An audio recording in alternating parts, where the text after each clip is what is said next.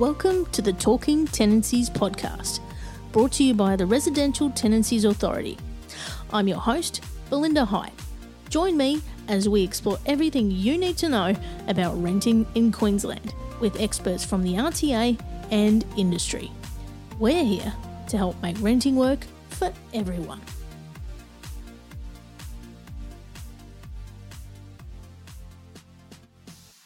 Gardens and maintenance during a tenancy can cause headaches for both tenants and property owners or managers if there's not clarity around responsibilities.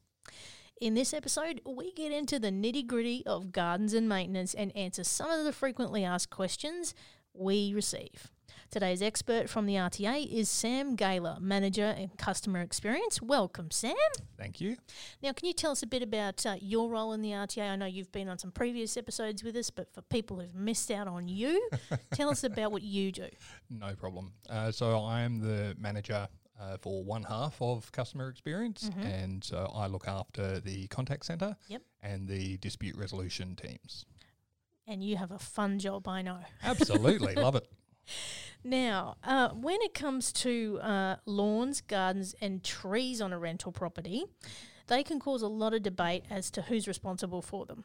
What's the best way to deal with ambiguity in this area of yard maintenance? No worries. So I guess best way to deal with ambiguity, making sure things are clear. Yep. So it seems fairly obvious, but it's one of the contentious subjects that we have. Best way, as with most of these issues, is to be clear and upfront with communication between the parties right from the start. Yep. So as well as to understand obligations under the Act. So when it comes to lawns, gardens, trees, who looks after them, for instance, the Act talks about you can't require the tenant to have specialist knowledge or specialist equipment. If we're looking at who would trim a hedge, for instance, if you're requiring the tenant to do it, potentially if the tenant isn't sure of what they're doing, they prune the hedge back too far, hedge dies. If you're looking for compensation for that, it may not have been reasonable to expect the tenant to have performed that work. Yeah. And I've heard that you've had a similar situation yourself with a hedge, am I right? Yeah, I thought we weren't going to talk about that. But so I rent myself. Yep.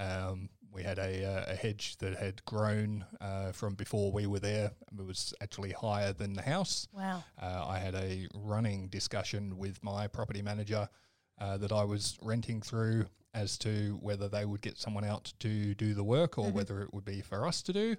And again, very politely stating my case that if I were to trim this hedge, aside from the fact that it probably would have required a large ladder and me dangling off it with something sharp, it's probably not a good idea. But if I had pruned it back too far and the hedge dies, then the owner would not be happy with that.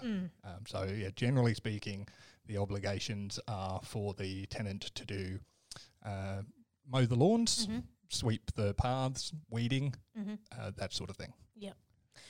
So water restrictions and weather events can also have a major impact on the upkeep of a property. What should tenants do when it comes to water restrictions and watering gardens? I know we've been kind of lucky recently. We've finally had some rain.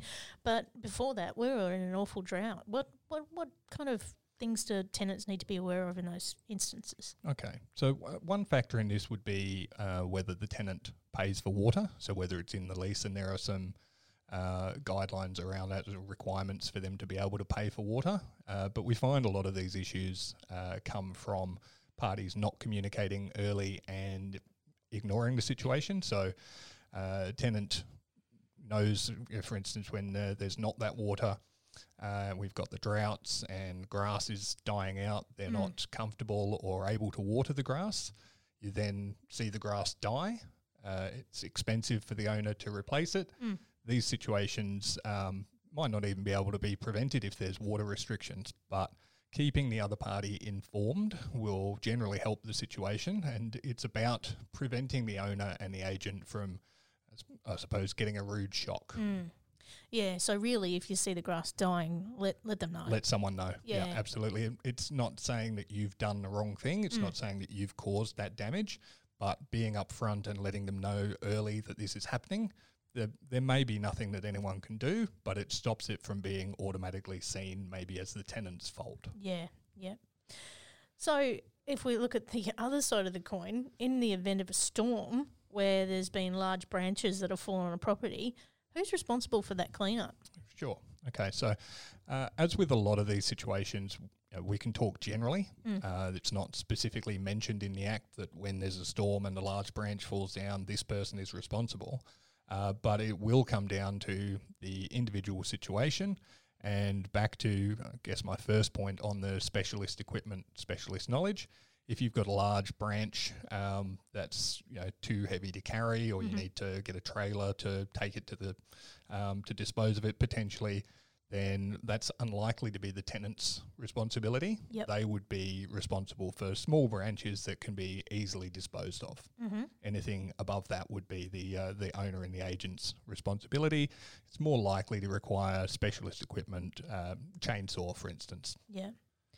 So in those bigger weather events, I mean, people have to be patient, don't they? Absolutely. And we did find with the floods in Townsville, for instance, and to a lesser extent recently, it's about being patient and being reasonable in expectations. So, communicating the impact of what's happened, and being reasonable, not expecting things to be done on the day, but keeping that clear communication. Yeah. Now, what about when a property manager or owner arranges an external company to come and maintain the yard? Where does the tenant stand in that situation? So this situation should be spelled out in the special terms and conditions at the start of the tenancy and brought to the tenant's attention then. The main issue with this tends to be when one party changes their mind or wants to change frequency, for instance. So if there's a gardener arranged to come once a month, and maybe the owner decides that it's the grass is getting a bit overgrown and wants them to come more frequently than that. It's about having that communication with the other parties and both parties being reasonable and clear. In those cases, would there have to be an entry notice for that third-party company to come and do that work?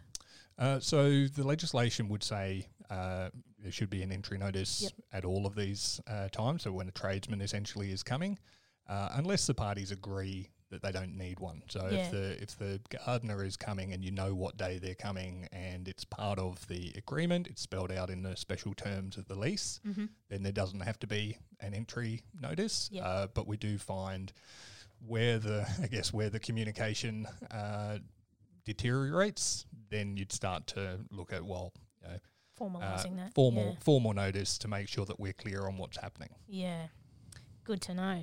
Now, I'm interested in this one, okay, because I've got a few fruit trees in my yard, right? If a property owner has fruit trees on a rental property, does the tenant have the right to pick the fruit, and can the owner enter to collect the fruit? All right. First of all, with your situation, what sort of fruit are we talking? Oh, it's a bit of a variety. It's a bit of everything. All right. Well, my answer is unlikely to change depending on the type of fruit.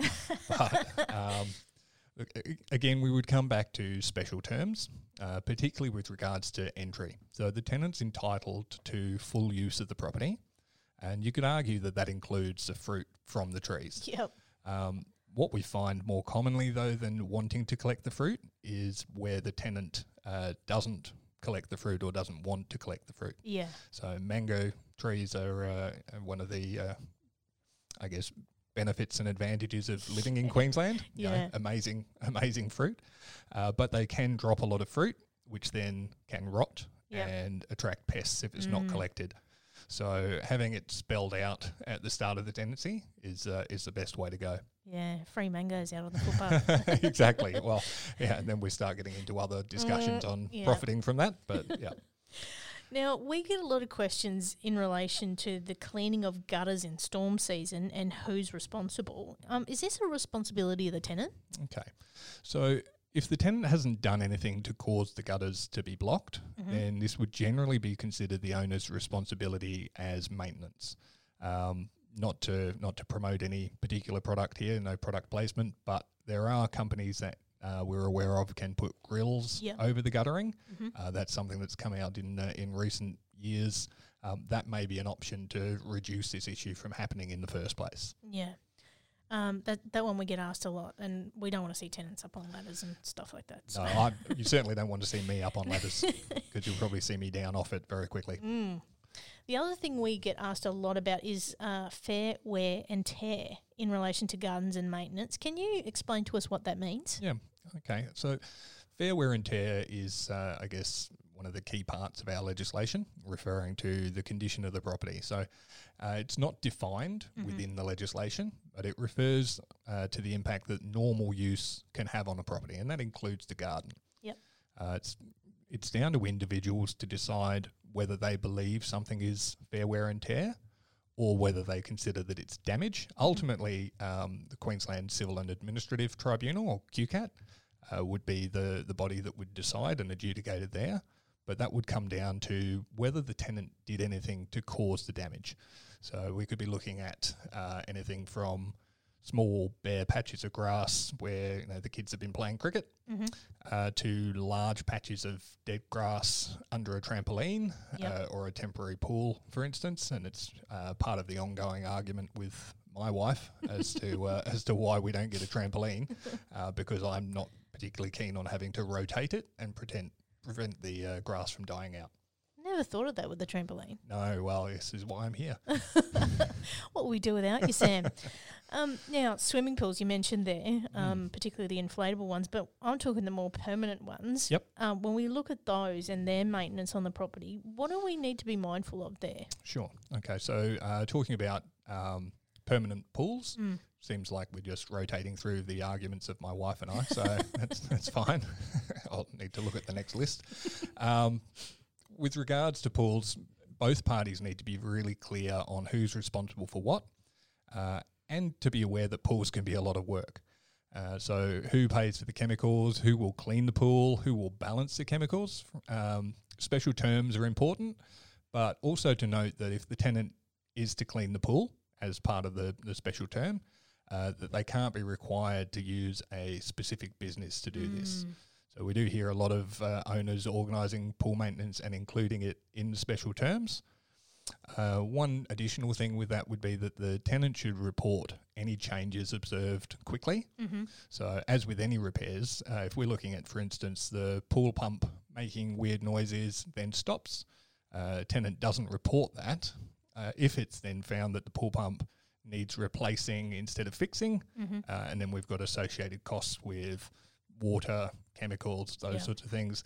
You really, as with all of these, reporting things early and letting the other party know.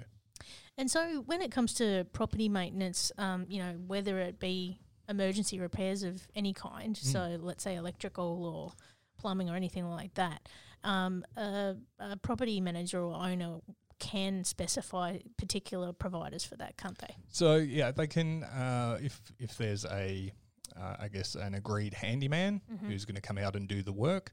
The difference there is that that's really you're contacting that repair person, but the owner is paying for it. Absolutely. So they're not requiring the tenant to use a specific contractor for the tenant's responsibilities. Yep. We're talking about repairs and maintenance that need to be carried out. So absolutely they could have their resident handyman or a particular company that they use because it's the agent and the owner who are essentially footing the bill. Yeah.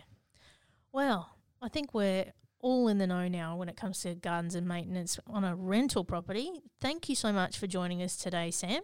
And obviously we've got heaps of information on our website on this subject as well at rta.qld.gov.au. Thank you for listening to the Talking Tenancies podcast. For more information about the Residential Tenancies Authority, visit rta.qld.gov.au.